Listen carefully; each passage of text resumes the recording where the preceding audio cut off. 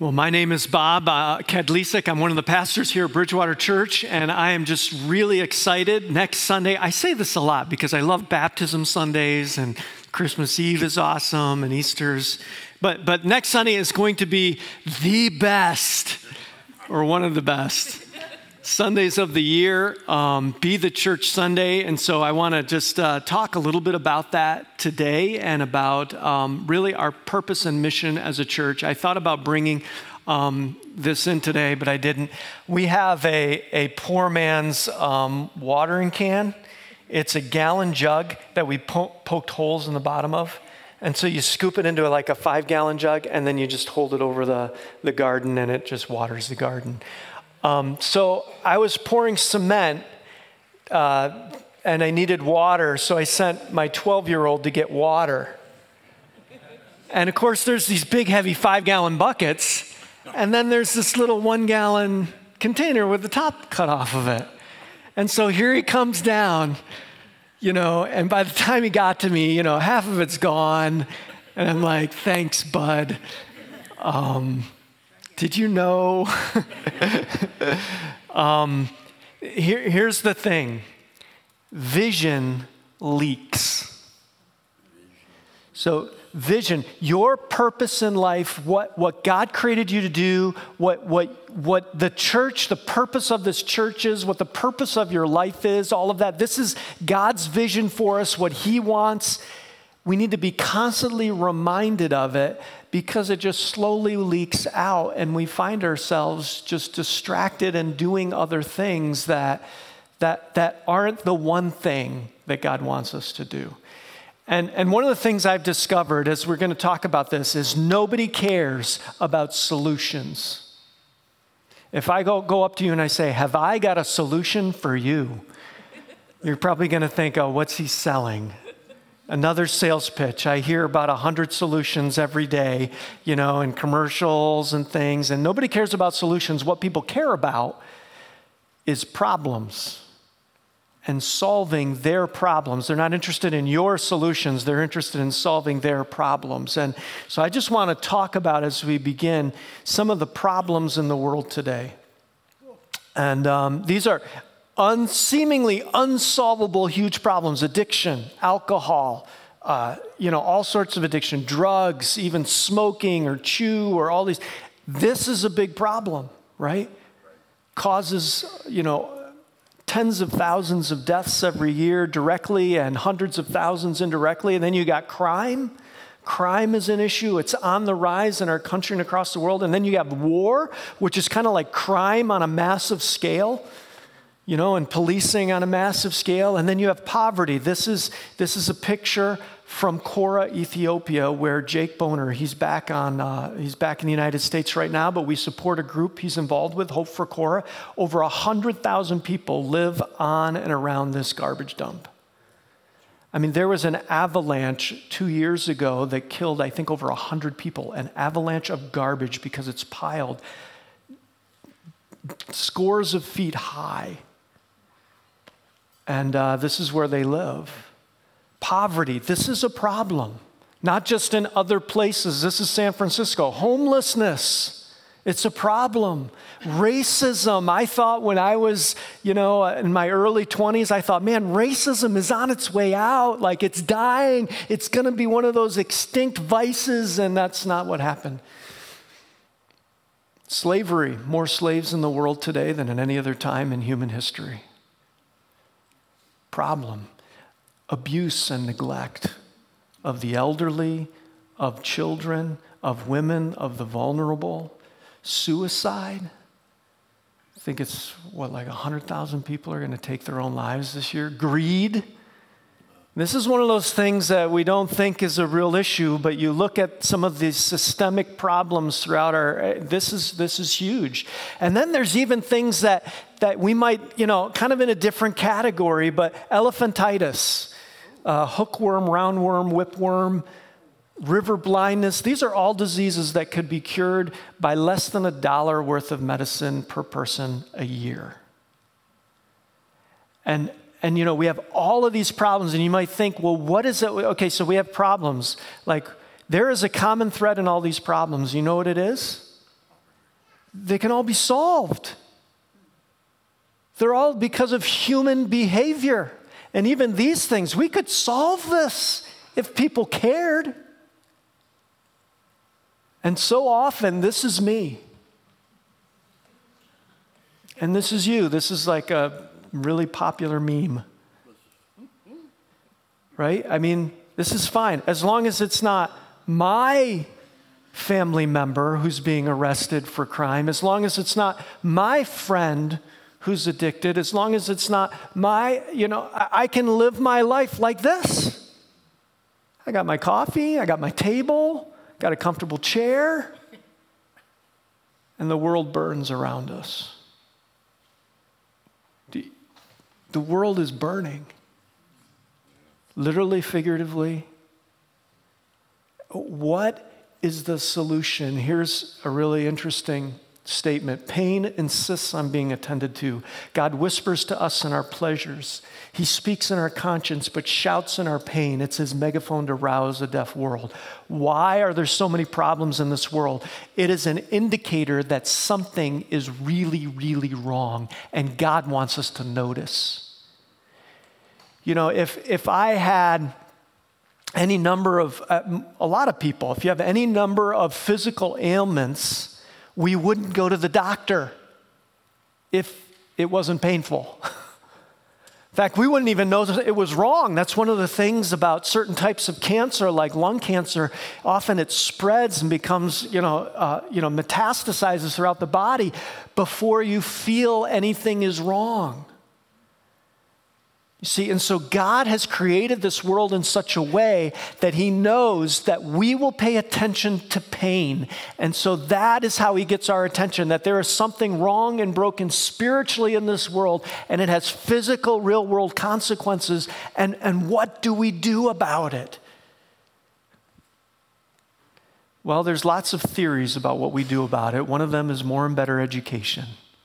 If we just tell young people, drugs are bad for them, then they won't use drugs. See, it's an education problem, right? And I remember as a teenager, this is your brain on drugs. You remember those commercials? They crack the egg, they put it in the frying pan, and any questions? So I knew, all my friends knew, drugs are bad.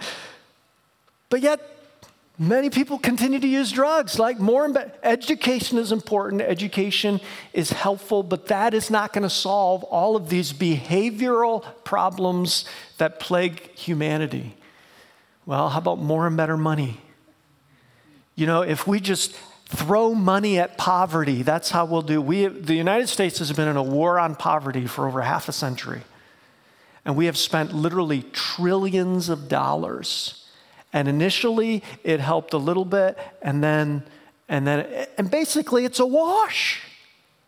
We're just as poor and just as many poor now. The only would be some of the elderly. Social Security has really lessened the poverty of some of the elderly. But other than that, like more and better money, and yes, you can waste money, and there are better ways of spending it that are more productive to help limit poverty. But that's not the solution. We've been trying. This is the richest, most educated country and culture and time in human history, and our problems are no less. More and better laws. Laws, of course, are important. Good laws, better laws are really important. Man, if we could just pass laws against suicide, that would eliminate it. Right? No, we know this is not, and of course, more and better politicians, certainly not the answer. Right? Did you know that in the United States, there's over 500,000 politicians? You know that? Local, government, state, federal, and then on top of that, that's not even counting the legal system and judges and police, or I looked up how many government agencies are there, and you know what the answer was? Nobody's sure. It's always a bad sign. At least 115 separate government agencies and all the bureaucrats running those agencies. Is that what's going to solve things? No. The world's problems will not be solved by any of these things. And so what is the solution? What is the vision to address these terrible problems in our world today. Just throw up our hands and be like, oh, well, it's just the way it is. As long as it doesn't affect me. Jesus had a solution. More and better disciples. And you might think, that's kind of an overstatement. How is that going to change all of this? It will. It has. It does. Then Jesus came to them. This is some of his last words. So he already died on the cross to pay for our sins. He already rose from the dead at this point. He's with over 500 people. And this is just before he ascends up into heaven.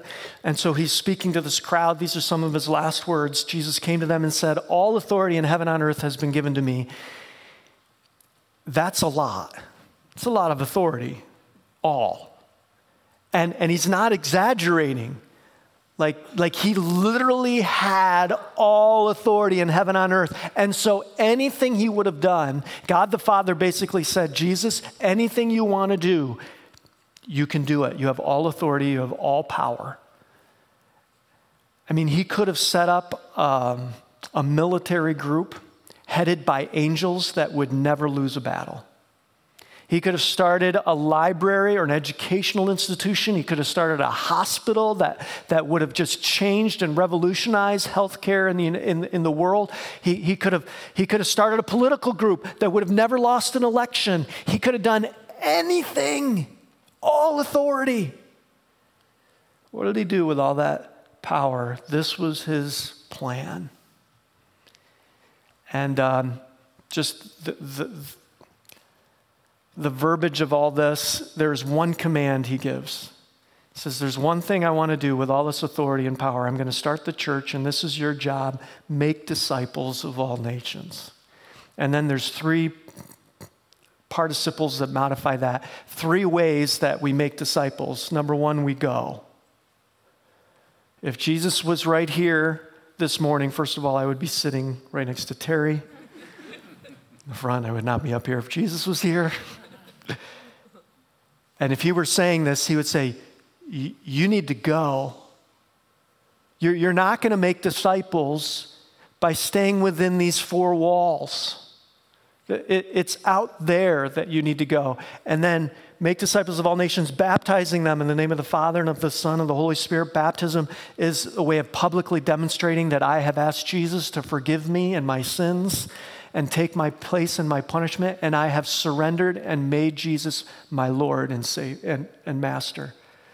Baptizing them and teaching them to obey everything I've commanded you, and surely I'm with you always to the end of the age. So there's 3 things that following Jesus means. It means going, it means baptizing, it means obeying and teaching others along the way as we go and obey and teach.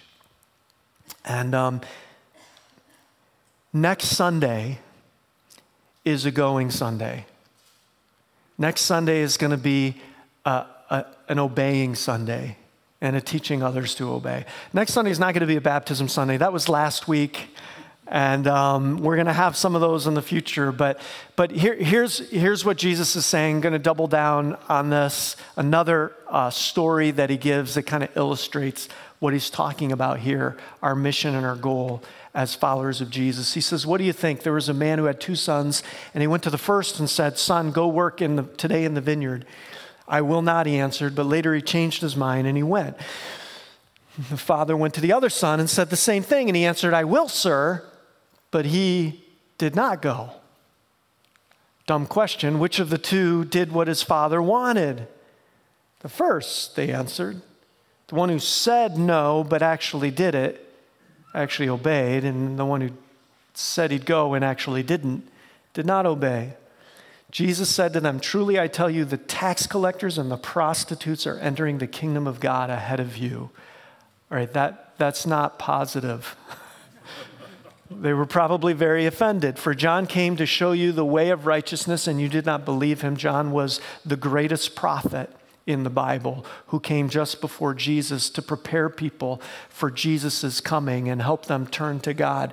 He says, you did not believe him, but the tax collectors and the prostitutes did. And even after you saw this, you did not repent and believe him.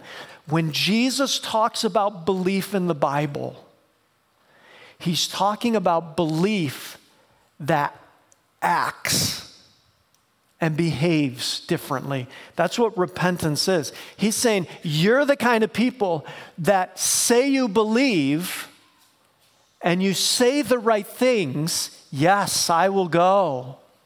But then you don't do it. He says, that's not the kind of belief I want. That's not the kind of belief that saves. That's not the kind of, I don't want. Here's a way of summarizing it. Jesus says, I don't want fans. Jesus might say, I've had it up to here with fans. I got thousands of people who want to feed them, multiply bread and fishes. They're fans, but I don't trust them because they say one thing, but they don't do it. Here's a couple things, difference between fans and followers. Fans love their team, don't they? Fans talk about their team. Fans know all about their team. But what do fans do? Yeah, they do nothing. They watch. They sit on they criticize the people that are doing things. I can't believe you dropped the ball. Come on, get some hands for Christmas, for crying out loud. My coach always told me that. He also said I was like Superman. I had hands of steel. Everything bounced off of them. But anyway, we got all these fans. And most of us here, there's different levels of fan, right? There's the watch only the Super Bowl fan. And that even more for the commercials, right? That's like the lowest level of fan. Right? I mean, real fans, and I actually am that guy sometimes. But real fans would despise that kind of fan, right? Because they're like, I don't just watch the Super Bowl. Are you kidding me? I have season tickets. I mean, that's like a really committed fan.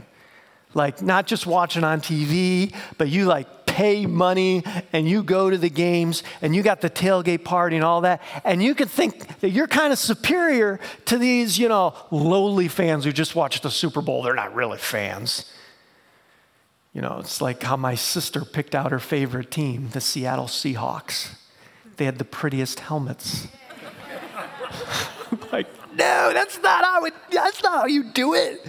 Your father has been a Giants fan for longer than they've been terrible, and he persevered, and that's like a fan. You don't just say the helmets are pretty. What? And I think many of us, we think, those people who come only on Christmas Eve and Easter, those fans, they're like the lowest. I'm committed. I bought season tickets.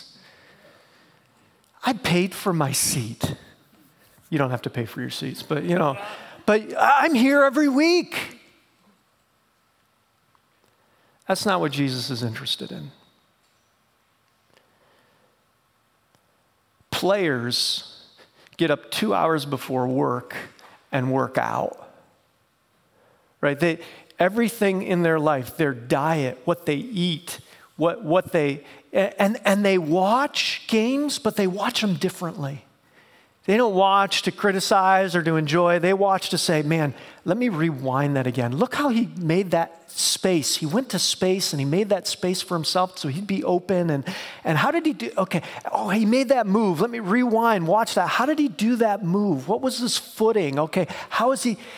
They're watching because I want to do that. I want to be that. This is what Jesus wants for his church. He doesn't want fans who say the right things, who know all about all the stats and all of that. Because unlike professional football, where there's probably millions of people who'd love to play, but we're just not good enough, Jesus has openings on his roster. Lots of them. There's some places he can't even field a team. And he's inviting us, hey, come down on the field. Oh, I might get hit. I might put myself in danger. I might pull a muscle. I might, boy, it's going to be exhausting. All that responsibility and to, you know what? I'm good. I'll just cheer you guys on. That's not what Jesus wants. That's not what following Jesus means. In fact, if you've only been a fan, you've never really been a Christian.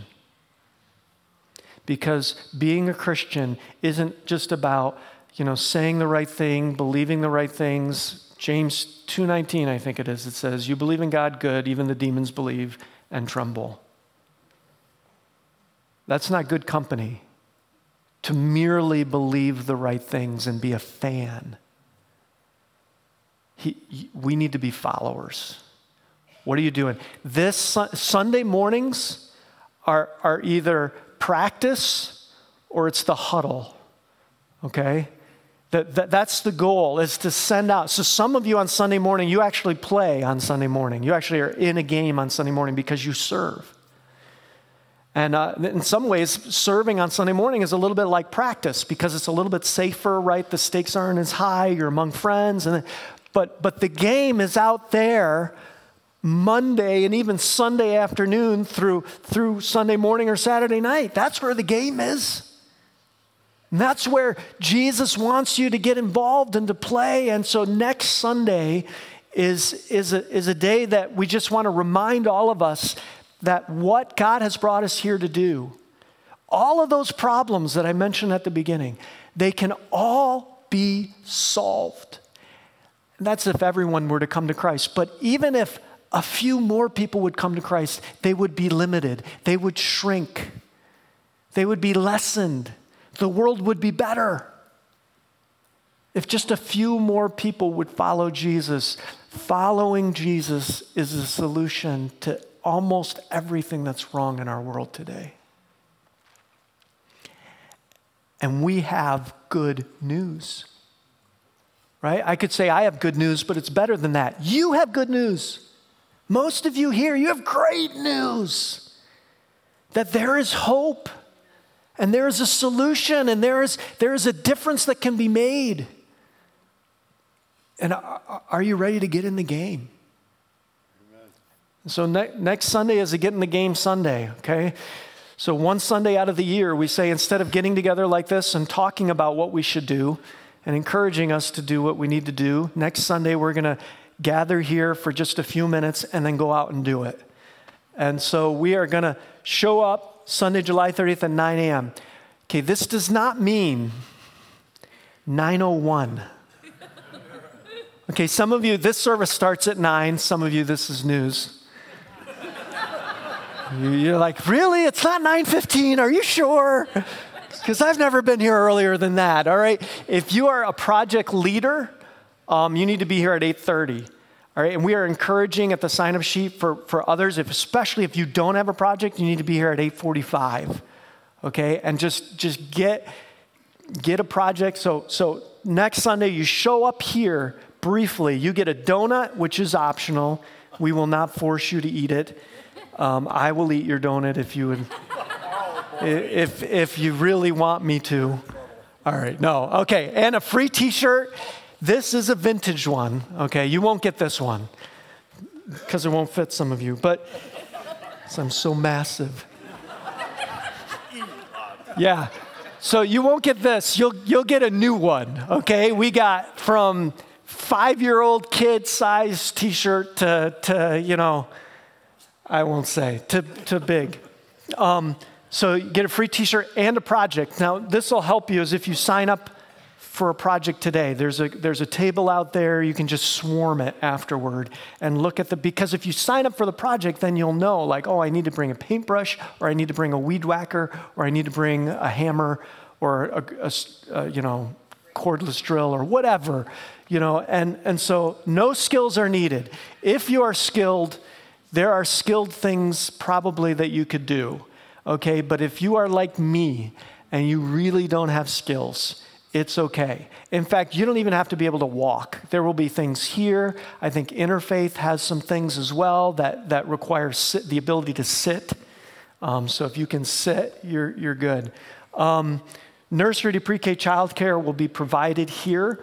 Older kids, 5, 6 years old and up can go with you. Pick a project, they can go with you. We're not doing anything like taking down power lines or anything like dangerous, okay? So probably most projects you could take them with you. Sign up for projects today. We do need more projects. So we have enough projects out there for probably close to 200 people. I am hoping, I know that this is one of the lowest attended Sundays of the year. And that's okay because there's a lot of people that are just fans. Now I would say, even if you're not a follower of Jesus Christ, you should come because you should see what it's like to play in a game for Jesus. It's a blast. But we need more projects. So we have projects for maybe 200 people. We need another 100 people project. So if you know like an elderly person that has something that they need help with, or if you know a park that or whatever it might be, sign up. There's a sheet for that as well. A sheet for contact me. I have a project. Get in touch with me. And then finally, free lunch from 11:30 to 1. This is really important so that everybody goes out and then we come back together to just see what God has done, and to talk about it. And so a couple people will be here preparing that meal.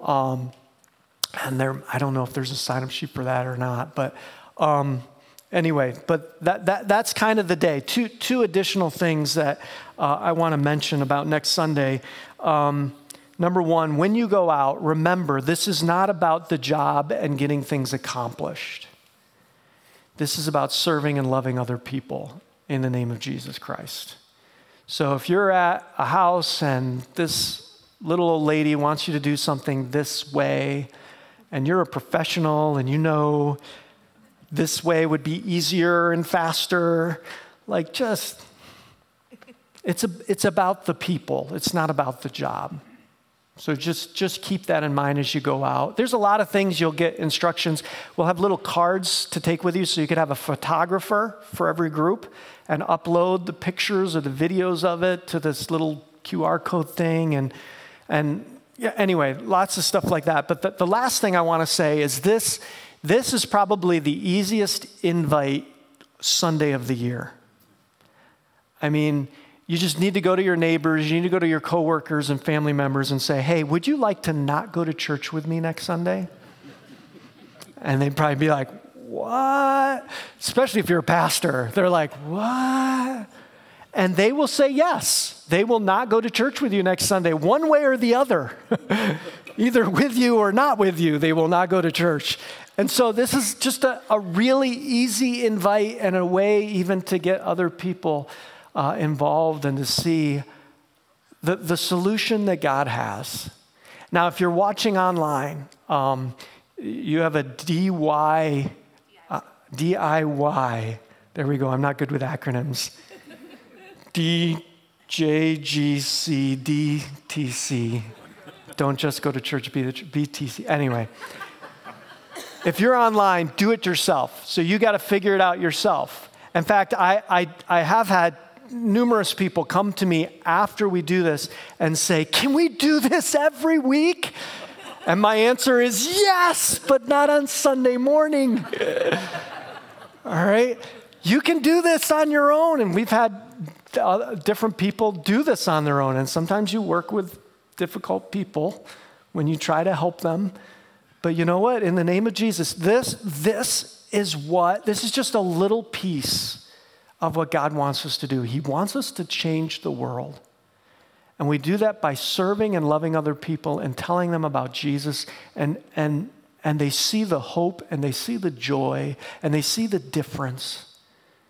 And it's his plan to make more and better followers. Disciples are followers of Jesus. And so let's do that together.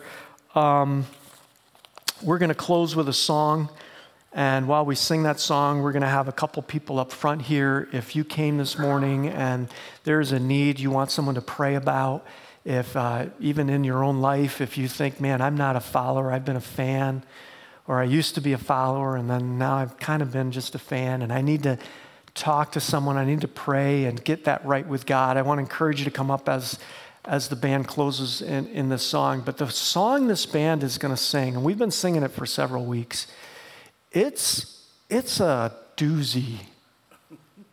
Like, it's hard to sing if you actually mean it.